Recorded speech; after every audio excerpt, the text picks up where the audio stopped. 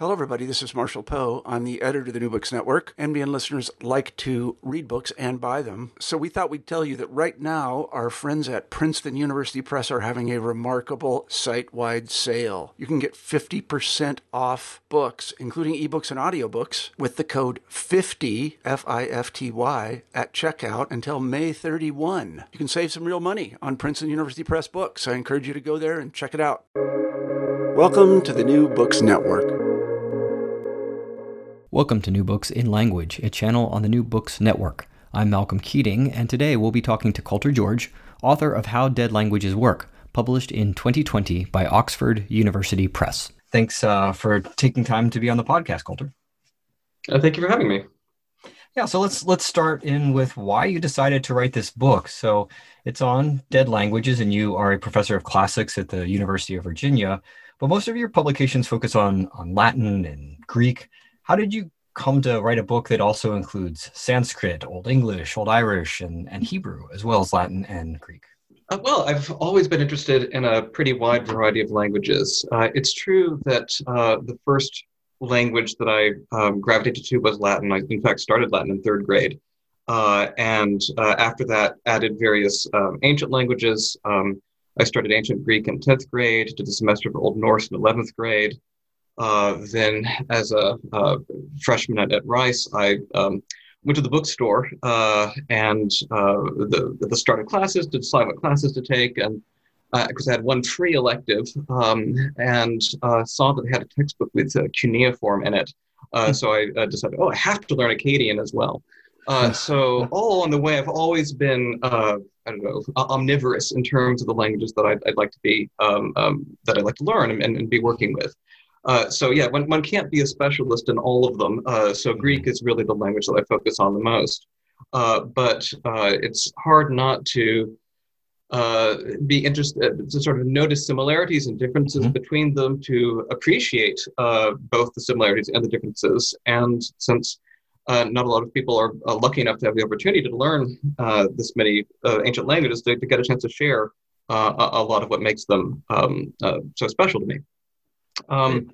In terms of so that's sort of the personal reason to write the book. But in terms of a more, wider public context, I don't think that Anglophones generally do a very good job of learning other languages. And this is understandable because we all have a vast number of competing demands on our time, and with so much stuff having been translated into English, and with it being so easy to find, to sort of when you're overseas to communicate with people in English, it's understandable that many Anglophones decide it's not worth the trouble. But naturally, I think this is a huge shame, and so I do think it's important to try to share this. Then the question becomes, why dead languages and not modern languages?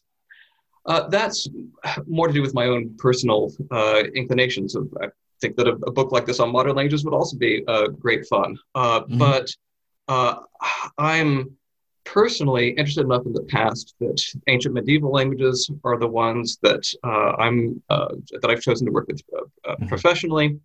And I do have the sense that in 21st century America, there's a sort of utopian streak about technology fixing everything, that we can be a little bit short-sighted about the whole of human history that took place before the internet age. I think it's nice to gain a certain amount of temporal perspective on things by understanding that, there's thousands of years worth of literature and history and philosophy that we'd be drawing on, and not just be focused on what's in everybody's Twitter feed. Yeah, that's great. And this book definitely gives a tour of a lot of important, we could say, pre-modern literature and culture. So maybe let's talk a little bit about the term dead languages. It's a term that gets tossed around a lot, but are these languages really dead? Should they just be contrasted to modern languages? What do you mean by that term? Yeah, no, it's a great question, of course. For me, the term, I use it in a lighthearted, tongue-in-cheek sort of way. What I like about it as an expression is the fact that it does, at some level, capture, at an intuitive level, the fact that we think about Latin and ancient Greek and biblical Hebrew and Sanskrit in a different way from how we think about Sanskrit, think about Spanish and French and German. Mm-hmm. And if you take a beginning Latin or Greek or Sanskrit class, you're going to be doing different things from if you're taking a beginning Spanish, French, or German class. Mm-hmm. And this makes sense given the different aims that you have. If you are learning Spanish or French, you're probably not just wanting to read Cervantes or Proust. You probably also want to travel to Spanish and French language countries. And to communicate with people. Whereas despite some noble efforts to get spoken Latin and ancient Greek and Sanskrit going, it's still it's unlikely to be people's primary motivation for learning the languages, which really is generally to be able to read texts. So I do think it can be useful to bundle these languages together as a group in opposition to the widely spoken modern languages of today. And the other thing, too, that I think it's worth saying in terms of, are these languages really dead or not, is that it's deliberate in the book that I use the present tense works after dead languages as a way to actually invite this question. If we can still think about these languages as systems that operate in a sort of timeless, omnitemporal way, do we really want to, as indicated by a present tense, to what extent are they dead? And I mean, there's no simple answer to the question. In one sense, of course they're dead in the sense that you're not going to be able to go into a pub and order a Guinness using Old Irish. But as long as people can have their intellectual horizons expanded by learning some Greek, learning some Old Irish, learning some Sanskrit, then no, of course they're still alive and have much to communicate to us. Right. Yeah, and so in the book you're focusing. So you're focusing on dead languages, focusing on languages that have sort of been established or frozen in some sense in the past in this form, but you're also thinking about a bit of a broader question about language more generally, and that's the Sapir-Whorf hypothesis. You mentioned this in your introduction, and this is a hypothesis that isn't just about dead languages; it's just about language in general. So maybe you could tell our listeners, for those who aren't familiar with it, what the Sapir-Whorf hypothesis is and how this is relevant to what you're doing in this book. So it's a hypothesis about the relationship between language and thought. It exists in several different forms. There are stronger and weaker formulations of it. And the stronger ones tend to suggest that language determines the way we think about the world. Weaker ones suggest merely that it influences the way we think about the world. Understand, reject the stronger version of the hypothesis on the grounds that we are actually at some basic level pretty good at translating things, ideas from one language into another with some rough degree of equivalence. And maybe you don't have a particular word for one concept in one language, but that doesn't mean that language can't coin a new word for that concept or express it through a phrase or borrow a word for the concept. So as often comes up in the sort of the idea of Eskimos having umpteen number of different words for snow, this trope simply isn't particularly accurate in that it requires a lot of fuzzy counting about what counts as words for snow, and people in other languages are also perfectly capable of describing lots of different types of snow with the different words. So in the sort of strong sense, as it often comes up in the popular media, it's largely rejected. That said, there certainly are some things that it is easier to express in one language than in another. And this is what I find interesting. To take things back to ancient languages, the two words that come up very quickly in teaching a beginning Greek class are two particles, men and de. Mm-hmm. And these are traditionally translated as on the one hand and on the other hand. Mm-hmm. And yeah, sure, that's a rough equivalent of what these words do because they do oppose two different ideas. But it's also a lot bulkier saying on the one hand and on the other than it is simply saying men and de. This means it's a lot easier and more natural for a Greek writer, an ancient Greek writer, to express things in terms of balanced pairs, which then lends a certain veneer to the way the style of the language. Mm-hmm. Mm-hmm. Gotcha. So in this book, what you're interested in then is helping people see kind of what sorts of things are easily or naturally communicated in some of these dead languages, as opposed to other things. So both across the different languages, how they're able to or not able to kind of convey things easily, and then also maybe in contrast to English, which is the language the book is written in. Is that fair? You kind of, what is it that it's? Yeah, that's certainly yeah. No, that's certainly fair. I mean, another metaphor that I like using to describe the different languages is that they have different flavors. That they're just certain things that that just as one can enjoy. I know one likes to sort of go out to different nationalities of restaurants. In order to have a sampling of Asian food or Italian food or the like. And there's something that's a little bit different about all of them, even if they begin with the basic, certain basic ingredients. So too with languages, you sort of start from some basic ingredients that are probably universal to all languages, but then different languages do different things with them. And especially seeing the languages rooted in a particular cultural context, one can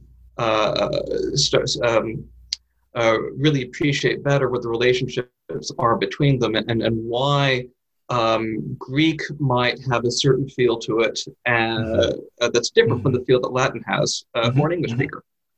Great.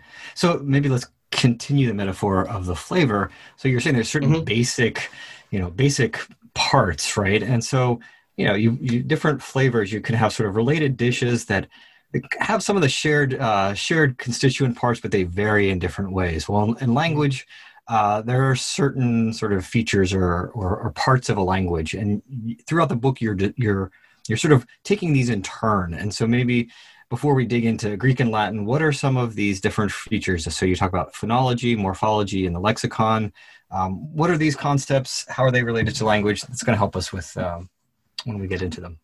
No, it's very important in discussing language to have the proper terminology for the constituent parts of the language.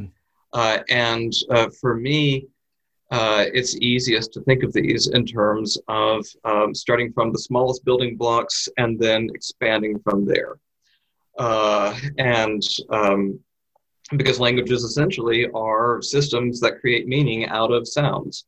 And one begins with the sounds of the language, because different languages have different sets of sounds at their disposal. And this is the branch of linguistics called phonology that talks about the sounds of the language, how they work as a system within that particular language. But you're not going to get very far if you only have sounds to work with. You need to build them up into words.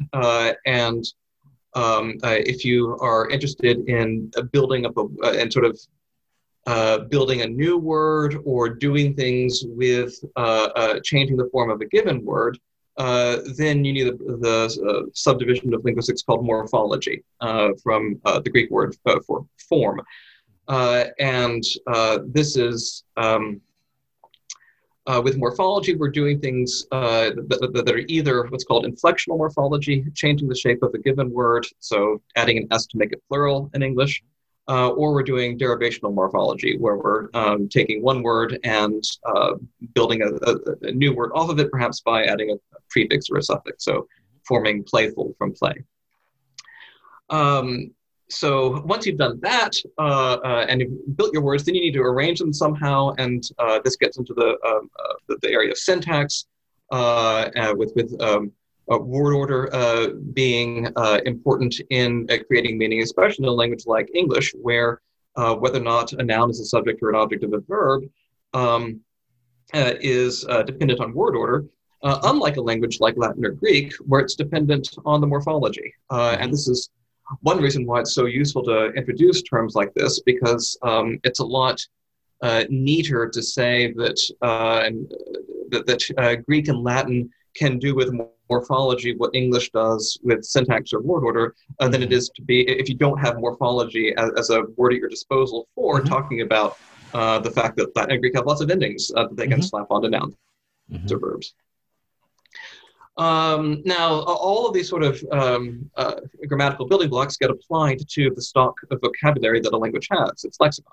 And insofar as we often think of particular words as being associated with particular cultures, it could be useful to highlight a couple of key words from a language as well to give an indication of how that language is viewed. And I keep reaching for Schadenfreude as being sort of a word that we think as being especially German.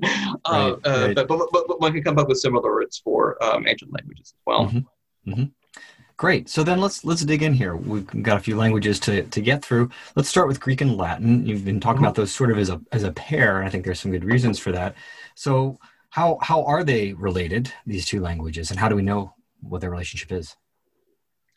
So the interesting thing about Greek and Latin is that they are studied together because they're related culturally, and they are in fact also related at a purely linguistic level.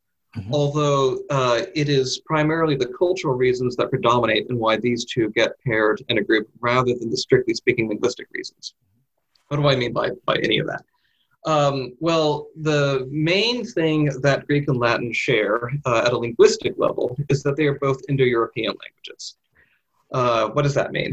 The Indo-European languages are a family of languages spoken all the way from Ireland in the north and Iceland in the northwest to India in the southeast, and then in the post-colonial age, a wider field than that even.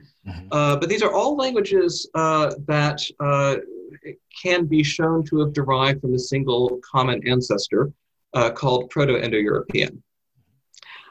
This might seem a pretty bold claim. How can we tell that Old Irish and Sanskrit, Greek and Latin all go back to a common source?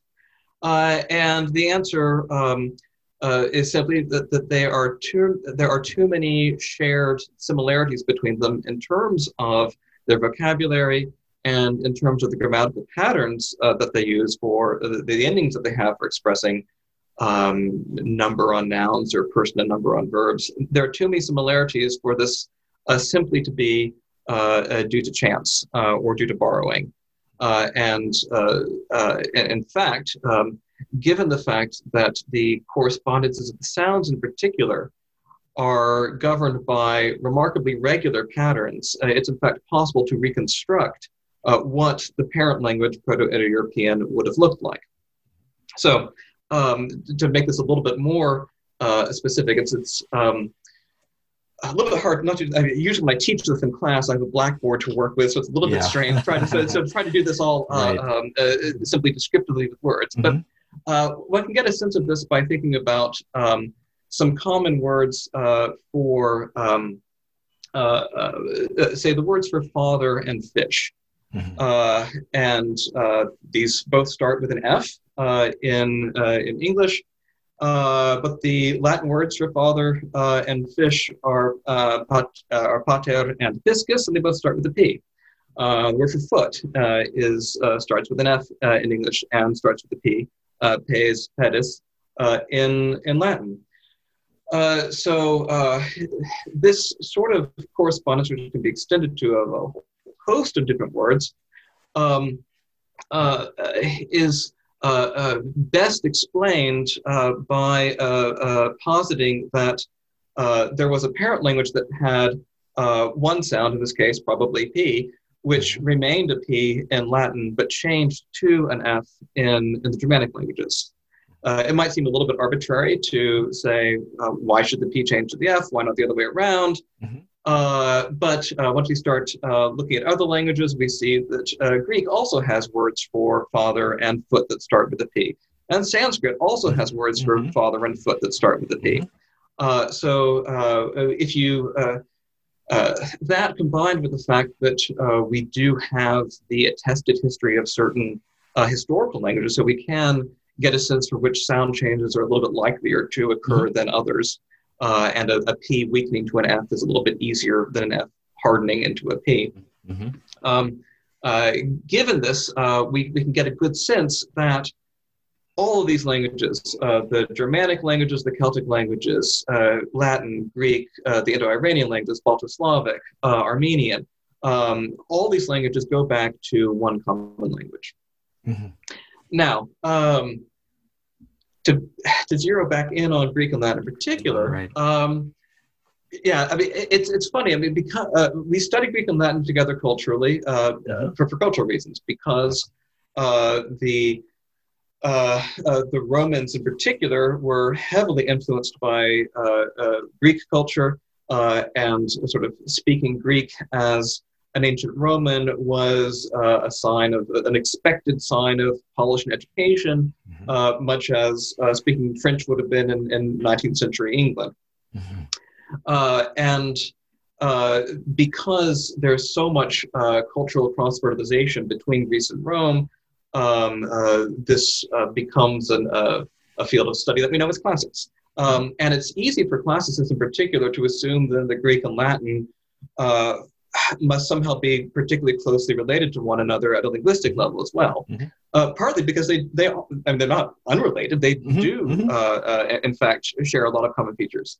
But actually, there are, if one does try to prioritize which of the Indo-European sub-branches are more closely related to which, Latin actually belongs to a branch that's closer to the Celtic languages, and Greek belongs to a branch that's closer to the Indo-Iranian languages, which we can see with things like how the verbs work. Right. Interesting. So it's largely like you're pointing to these sort of cultural underpinnings here that are responsible. But of course, in your book, you're trying to also give us a sense of not just the cultural aspects, but the sounds of the languages, their syntax, and things like that. So let's start with the sounds of the language. Let's start with the sounds of Greek and Latin. Can you recite a little bit of ancient Greek to give us a sense of what it would have sounded like, someone singing the Iliad, any of these kinds of texts? Yeah, but I mean, this always, of course, has to be. I'm happy to do so, but yes, there's all inevitably disclaimer that in the absence of recordings, we can't know for sure how these things are pronounced. Right. Although we can do a pretty good job of making educated guesses. But so just the opening lines of the Iliad. Men in aerate a pele iado akaleos ulo menen he muri akaiois alge eteke. Polas diptimus pucas aeri proiapsen hero on autus de heloria telke cunesen oio nois ita passi dios dat leotobule exudeta prota diaste tenerisante atreides te Alexandron kai dios agileus. All right, so unless our listeners are already classicists familiar with ancient Greek, the hackneyed saying is everyone's mind. That's all Greek to me, right? So I suppose you'd like a translation now. Yeah. So now the question is, now we want to translate this, but as you point out in your discussion of this section, there's some challenges that translators face in translating this. So maybe, what does it mean that you just said, just roughly, and then what are some spots where we can see the different flavor of Greek as opposed to English? So first, just to give a rough translation, sing the wrath, goddess, of Peleus son Achilles, accursed wrath, which made countless pains for the Chians, and sent forth many noble souls to Hades, souls of heroes, and it made them pray for the dogs and for all the birds, and the will of Zeus was being accomplished. From the point when they first were at odds, having quarreled, both Atreus son Agamemnon, lord of men, and godlike Achilles. So in terms of sort of issues that translators face, one can begin with the very first word of the poem, manen. It begins with the word for rage or wrath. The problem being that it has an N at the end of it, which is a signal that it is in the so-called accusative case. This is where morphology comes into play. It means it has an ending that signals that it is the object of the verb that follows immediately the imperative aede, sing. Now, in English, we kind of need to have our objects follow our verbs. If we said wrath, sing, anger, sing, we're left with something which doesn't make sense it doesn't work as English syntax. So we have to put the noun as an object after it. Sing the wrath, sing of the wrath. Mm-hmm. Now, the problem with this, however, is that it doesn't do justice to the fact that the very first word of the poem, which is prime literary real estate, is the word for anger, not the word for singing. And so we've lost something in the translation if we start with the word for singing rather than this really focal key word of wrath. There are ways around this. Robert Fagles, in his translation, simply doubles the word and translates rage, in dash, goddess, sing the rage of Peleus' son Achilles, which is one way of dealing with this, quite a nice way, it seems to me, but it does suggest perhaps that the syntax is a little bit more disjointed than is really the case, where it's perfectly smooth syntax in Greek to have the object first and the verb following. So that's a sort of issue where the concepts of morphology and word order and syntax interact in a neat way, with Greek morphology allowing a patterned word order that English just can't do. Now, of course, there are also other slightly, let's say higher order literary issues in play here as well. The word manus happens to be used primarily of gods in the Iliad. And so it's a little bit striking to see it being used of Achilles.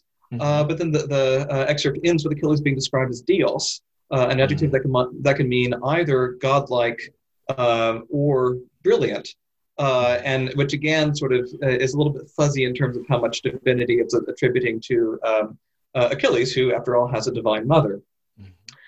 So I pity the translator who's trying to work out how to actually convey all of this additional resonance that you have if you have the Greek words dealing with an English translation.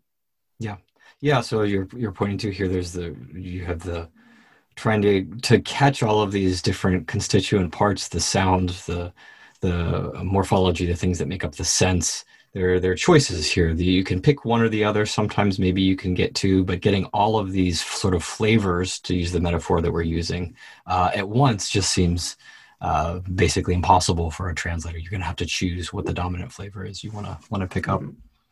Yeah. So Greek and Latin, we're putting in a pair here, sort of in our conversation. So maybe we can turn to Latin. Can you give us an excerpt of Latin to contrast them? How do they sound? Are they different in their sounds? They sound the same? And we can talk about their meaning and structure. So for Latin, I suppose I'll read something which is similar in that it uses a related poetic form, poetic meter. The opening of Horace's Ode 4:7, Di fugere anyways, redeunt iam gramina campis, arboribusque comai. Mutat terra vices, et decrescentia ripas flumina praeteriunt. Which I'll translate using A.E. Housman's translation of it. The snows are fled away, leaves on the shaws and grasses in the mid renew their birth. The river to the riverbed withdraws, and altered is the passion of the earth. Okay.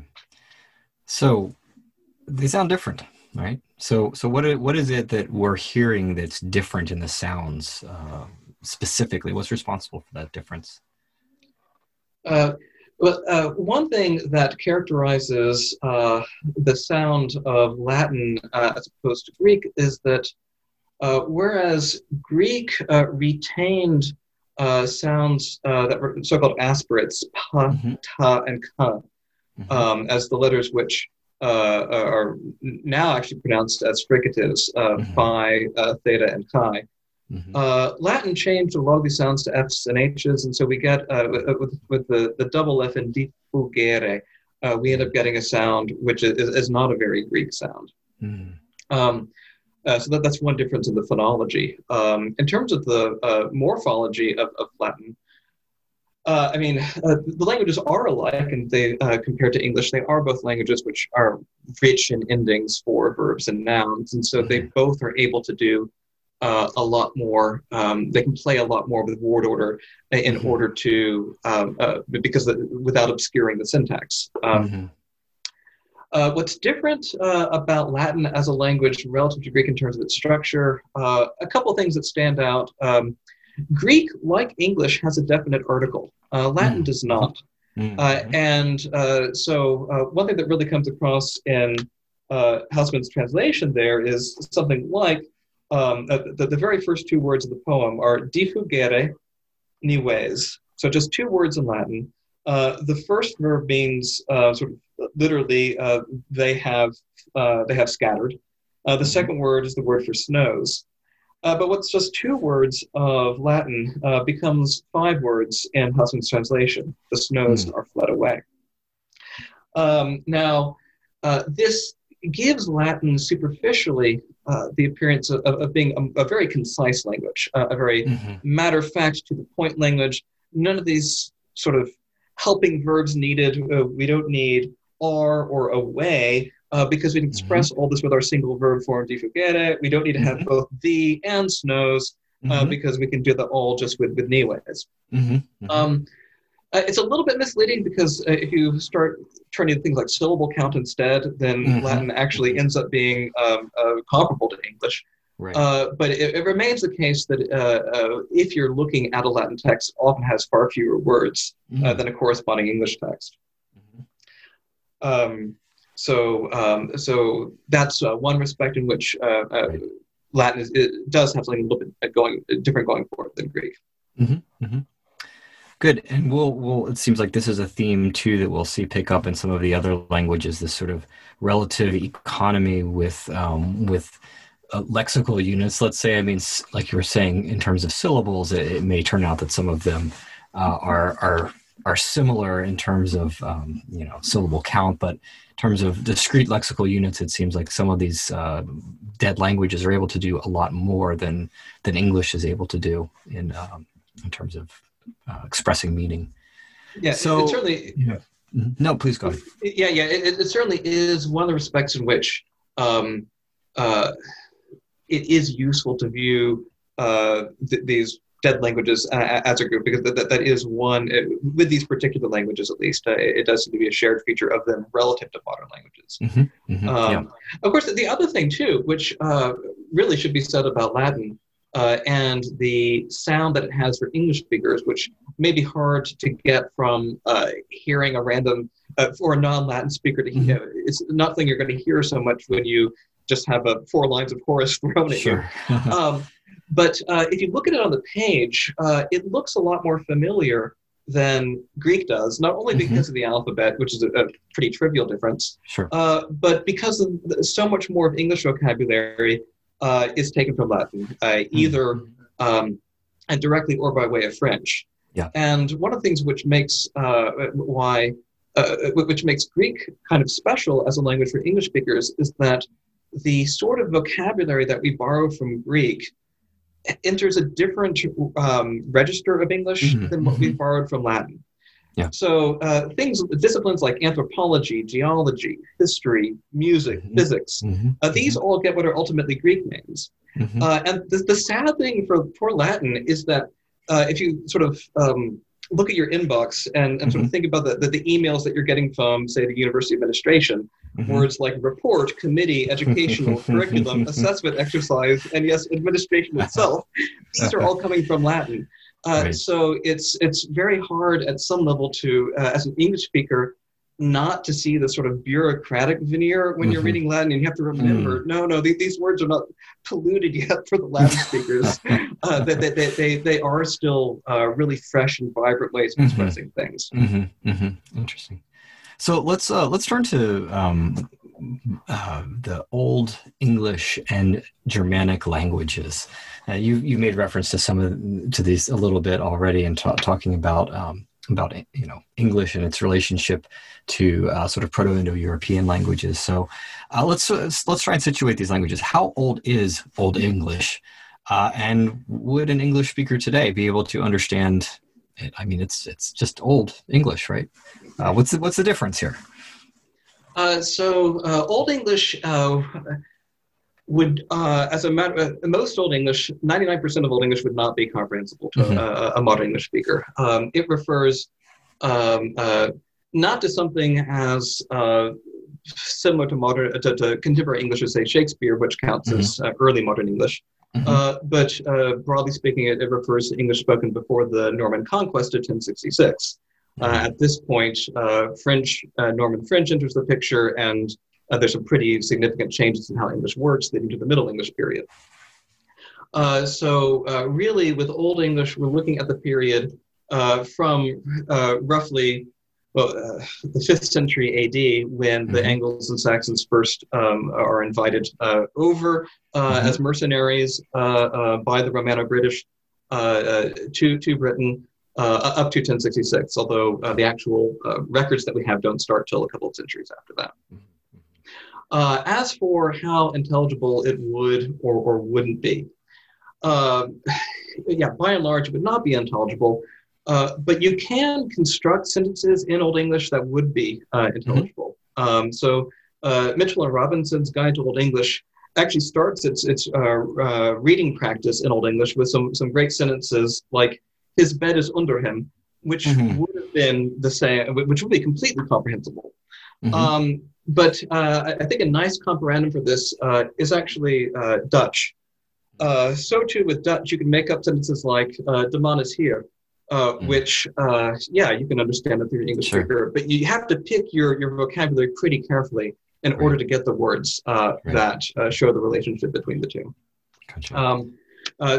To give an example that would be a little bit more representative of what normal Old English might have sounded like, I'll offer the Old English of John 3:16. So first, in the King James Version, "For God so loved the world that he gave his only begotten Son, that whosoever believeth in him should not perish, but have everlasting life." In Old English, God lupelde midan aard, swa that he saude his ankennedon sunu, that non ne forwerde the onhina jeluv, ak habithat echelief. So I doubt that many listeners without training in Old English would be able to make much of that. Even if they, with the translation in hand, can start to see some pretty close similarities. Right. So you spend some time in your book looking at Beowulf, which is, maybe if people know anything about Old English and the Germanic languages, a literary work people are familiar with. And you pick it in some ways because you looked at the Iliad before, and the Iliad and Beowulf have some similarities in both being these lengthy epic poems. Again, we've discussed how they're related to Proto-Indo-European. But the Beowulf has some different features, and in particular here, this use of compounds. Maybe we can talk about.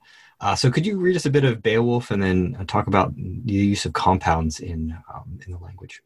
All right. So one bit that I talk about in the book, "Swa shall yon guma goda yuwerchan from feelgiftum on fader barma that hina on ilda efti wonigan will yasithas on we kuma leudi elastin loft adam shall and neither yawada man yathone."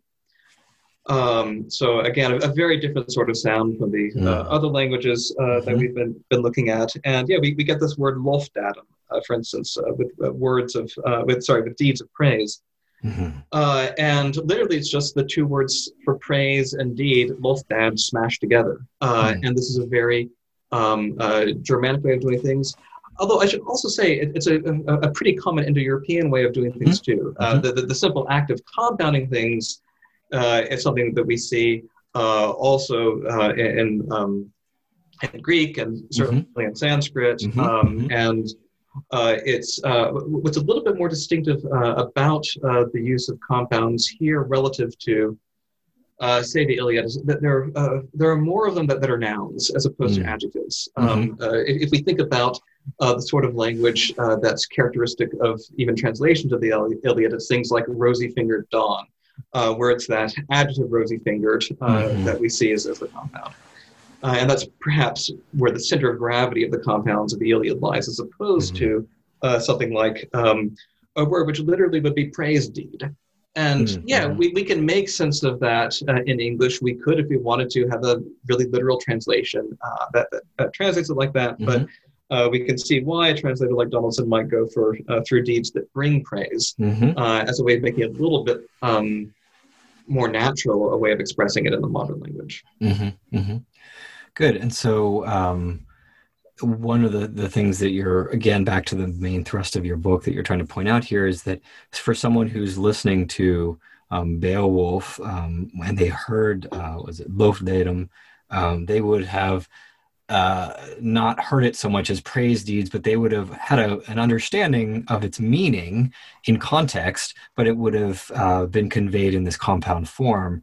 Whereas someone who's listening to the poem in translation, they're hearing the content in a different way, in a different structure. And so there's some aspect that's just a different kind of flavoring to how we're experiencing the poem, even if maybe we can get onto the same meaning. Is that kind of close to what you're trying to point out? Yes, it's certainly close. I should also, however, be careful in noting that we also need to regard this as being a particular type of Old English. This is poetry, and so it's not.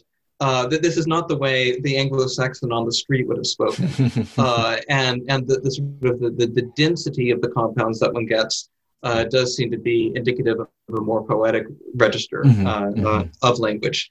That said, there are enough of them, and this seems to be a common enough feature of all the early Germanic poetic traditions, that it seems that they would be sort of accustomed to hearing this sort of compound noun with greater frequency than we are now.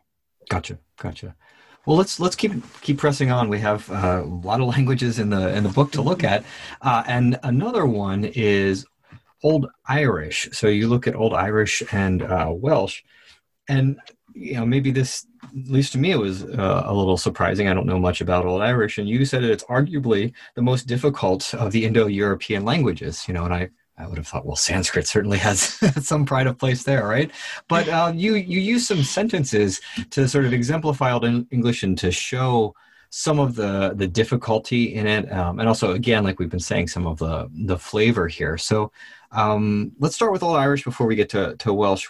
Can you read a little bit of Old Irish for us? Talk to us about what it is that's so difficult about it. Yes. So the thing about so certainly Sanskrit also a difficult language. I don't mean to minimize by any means the amount of effort it takes to learn it well. Now, but the thing about Old Irish that makes it different from Sanskrit is a vastly greater amount of irregularity. For the most part, if you're learning how a Sanskrit noun or verb works, there will be other nouns or verbs that follow that same pattern. With Irish, one is not nearly so lucky. And there is a general tendency, as in the history of languages, languages like to be regular. And so you often have, at one point, an equilibrium where you have a regular pattern of endings that you put on a noun. But then you might have a sound change take place. And sound changes typically take place in a way that has no respect for endings as such. It will simply, that sound change will take place no matter where that sound is in a word, whether or not it's in the middle of the word, sort of the root of the word, or if it's in an ending where it's doing something different. And often once a sound change has taken place, it will affect part of a class of words, but not another part of that class of words. And what used to be a single pattern becomes two patterns. Now, sensible languages then typically decide, no, this is too cognitively difficult. We can't have these two separate patterns. And what's called analogical leveling takes place. What have been two different patterns get leveled out, a single pattern spreads by analogy from one class to the other. And what makes Old Irish hard is that they were not very keen on doing analogical leveling. They sort of accumulated one sound change after another, each progressively making sort of splintering things into multiple patterns, and never sort of going back and straightening things out again. And so this is what makes it particularly challenging as a language. So you end up with things like the word for woman and the nominative singular is ban, and the nominative plural it's manal, which is not a very easy pattern to remember. Yeah. So it's complicated in its irregularity. And you just gave us one example, at least, of a single word and inflected differently. What about some longer passages?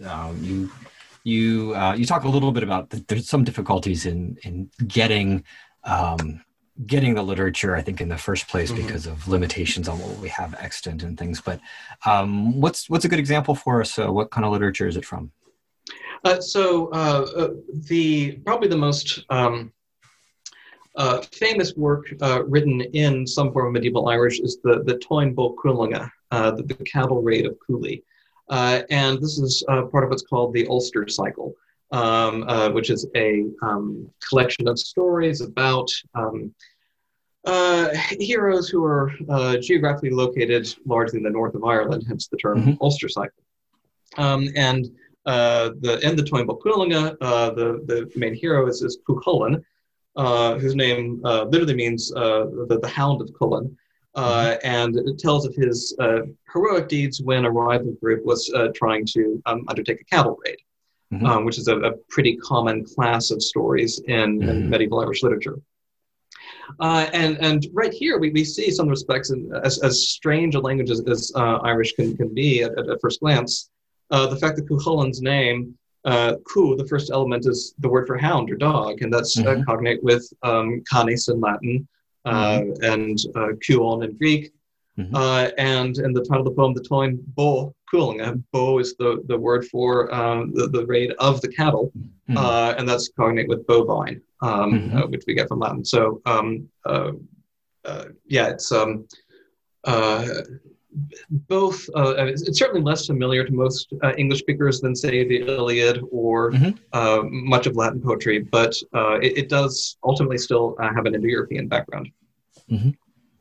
Great. And then real briefly, I want to make sure we get to Sanskrit and Hebrew too, but you also talk about Welsh in this chapter. So how is Welsh related to Irish historically and linguistically?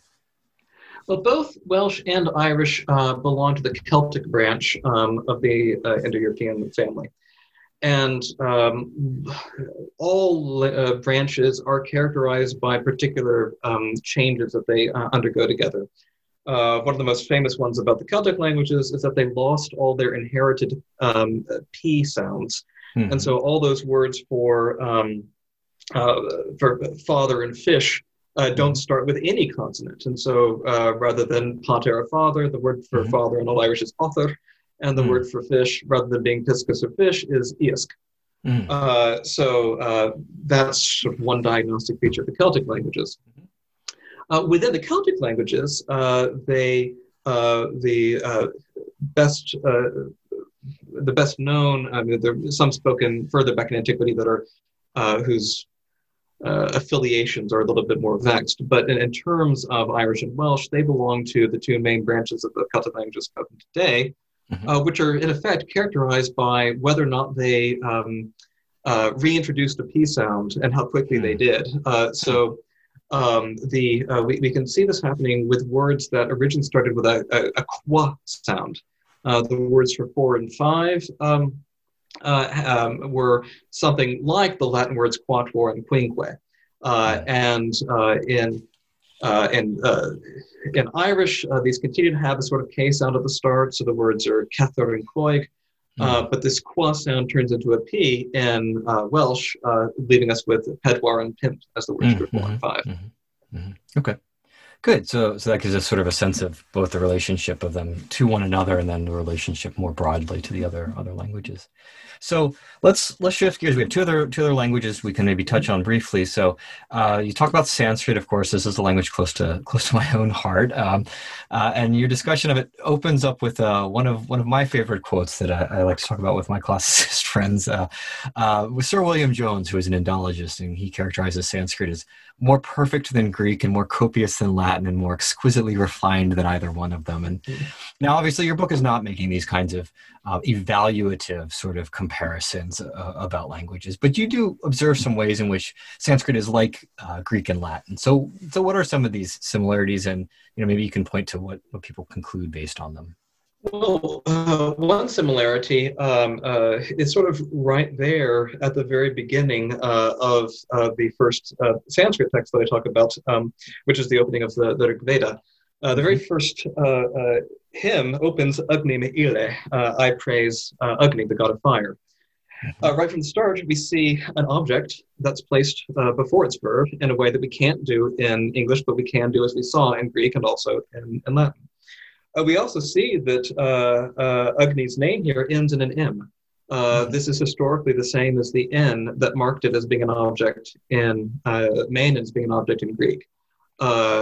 We also see, to shift to a different European language, that his name is cognate with the Latin word ignis, the word for fire. So it's not as foreign.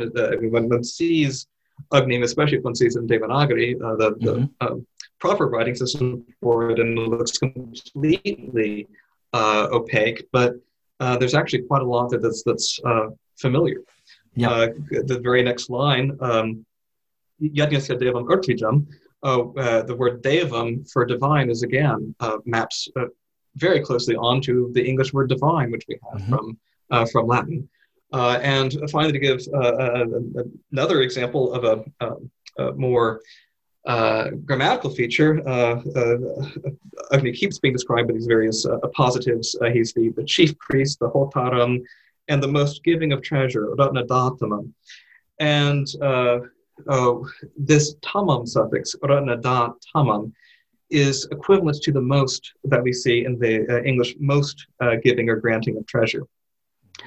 And that might not seem like a connection until we consider some of the words that we have in English that go back to Latin and its superlatives, where we have words like the Latin word for best is optimum, which has the same tamam suffix, and words like intimate and ultimate go back to the Latin words intimum and ultimum, which again have timum and attached onto these stems in and ul. So just with sort of picking just three very short lines of Sanskrit text, we can actually find quite a few grammatical features that map directly onto Greek and Latin. Yeah, and so then it has these sort of shared features.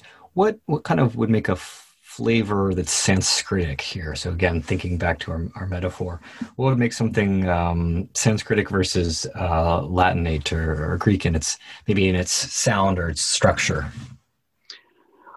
It's hard to know where to begin.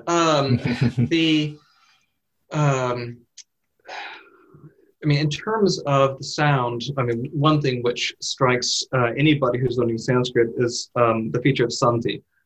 Which is a feature whereby in English, when we pronounce words in quick succession, we don't articulate the boundaries between the words. And so a sequence like don't you think becomes don't you think. And we actually take the sound of the T of don't changes a little bit in front of the U, the Y sound of you, and becomes the affricate ch. We occasionally write this out in English if we're writing dialogue that's supposed to be colloquial, but it's not a regular feature of how we represent our language. Right. Not so Sanskrit. Sanskrit very systematically indicates the changes that take place when the end of one word butts up against the beginning of the next word. And so it does provide a really beautiful continuity of sound that one sees on the page in a way that one doesn't get in standard editions of Greek and Latin or English. Yeah, sandhi is the bane of many or starting Sanskrit student for sure, and sometimes even those of us who've been with the language for a while. So in the time we have left, let's make sure not to omit Hebrew. This is the one Semitic language in the book that you treat. So maybe let's start with what's the difference between Indo-European and Semitic languages, and why would you look at a book why would you look on Hebrew in a book on primarily Indo-European dead languages? The chief difference between the Indo-European languages and Semitic languages is they go back to different common ancestors. Whereas the Indo-European languages all go back to Proto-Indo-European. Languages like Hebrew, Arabic, and Akkadian all go back to a common ancestor called Proto-Semitic.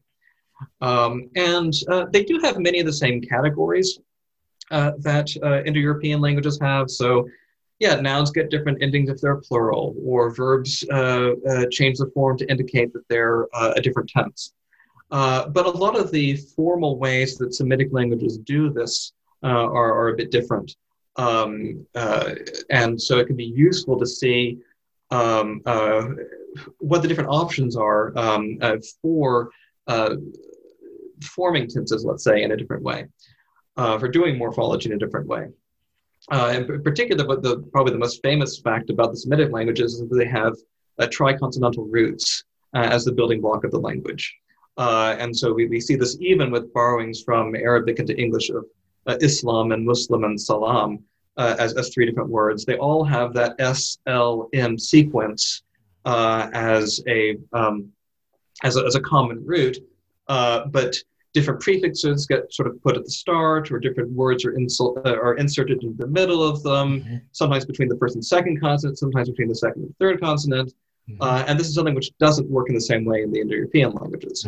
It's not that we don't have roots like this. We see something sort of similar with English patterns like ride, rode, ridden, where we can play around with what vowel we have in the middle of a word there. But there's typically, with an Indo-European root, only that one slot that you're really playing around with, whereas with the triconsonantal root system of the Semitic languages, you have two slots word internally to play around with, in addition to prefixes and suffixes.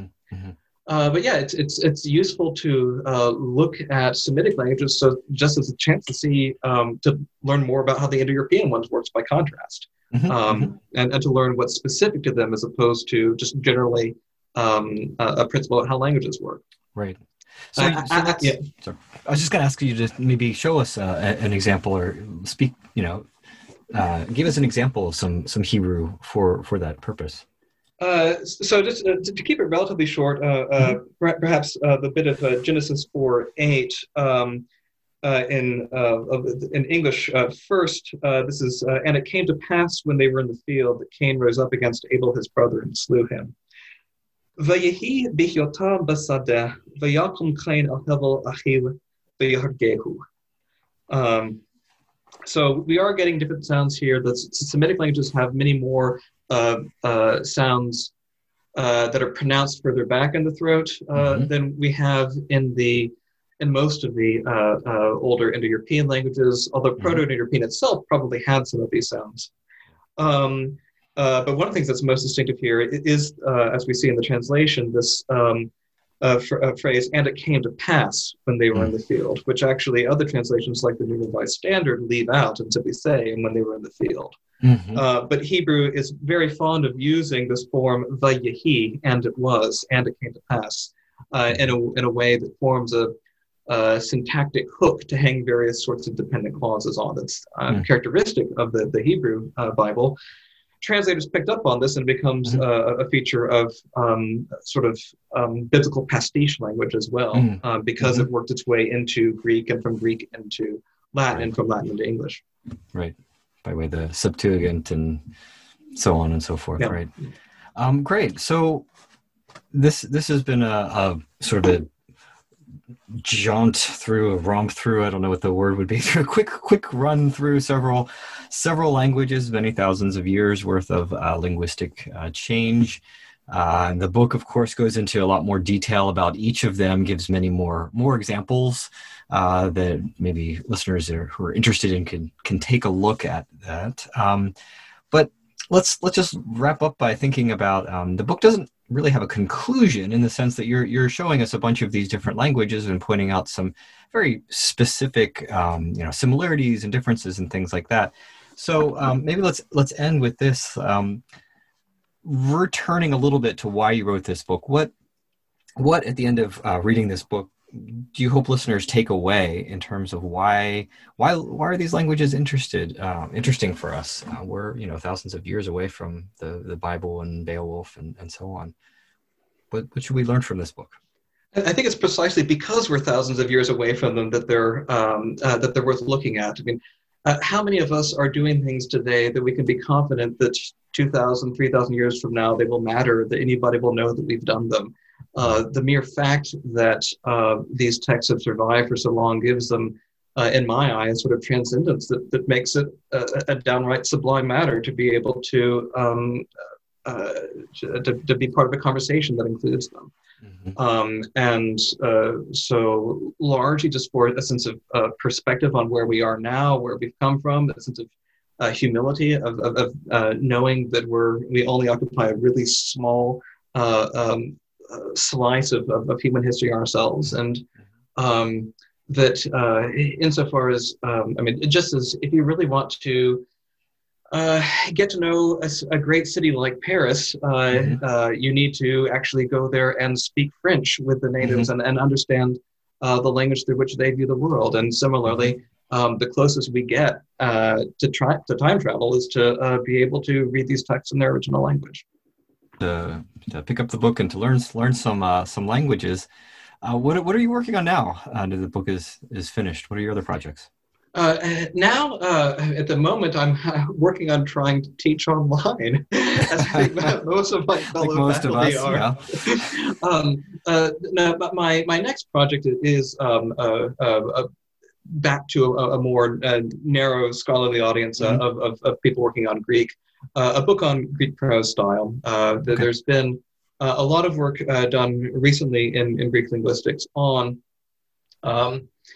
things like how word order works, which is really not well understood until as recently as 20 or 30 years ago. And while there's been a lot of good linguistic research on this, people haven't been doing so much with understanding how different Greek authors are manipulating the basic rules in different ways in order to achieve their own particular stylistic goals. So this is my main project right now. Okay, just curious, which authors are you looking at? I'm not sure yet how many I will end up including. It depends on how big the chapters end up being of the authors that I cover. But primarily, I'm interested in Attic prose. Yes, I'll probably start with Herodotus, but I am mostly, I imagine, going to begin with Thucydides and get as far as I can before the book becomes unmanageably big. That sounds great. Well, thank you again for your time, Colter. I appreciate it. And we'll have a link up to the book, How Dead Languages Work, just out not too long ago by Oxford University Press. Thanks for your time. Thank you.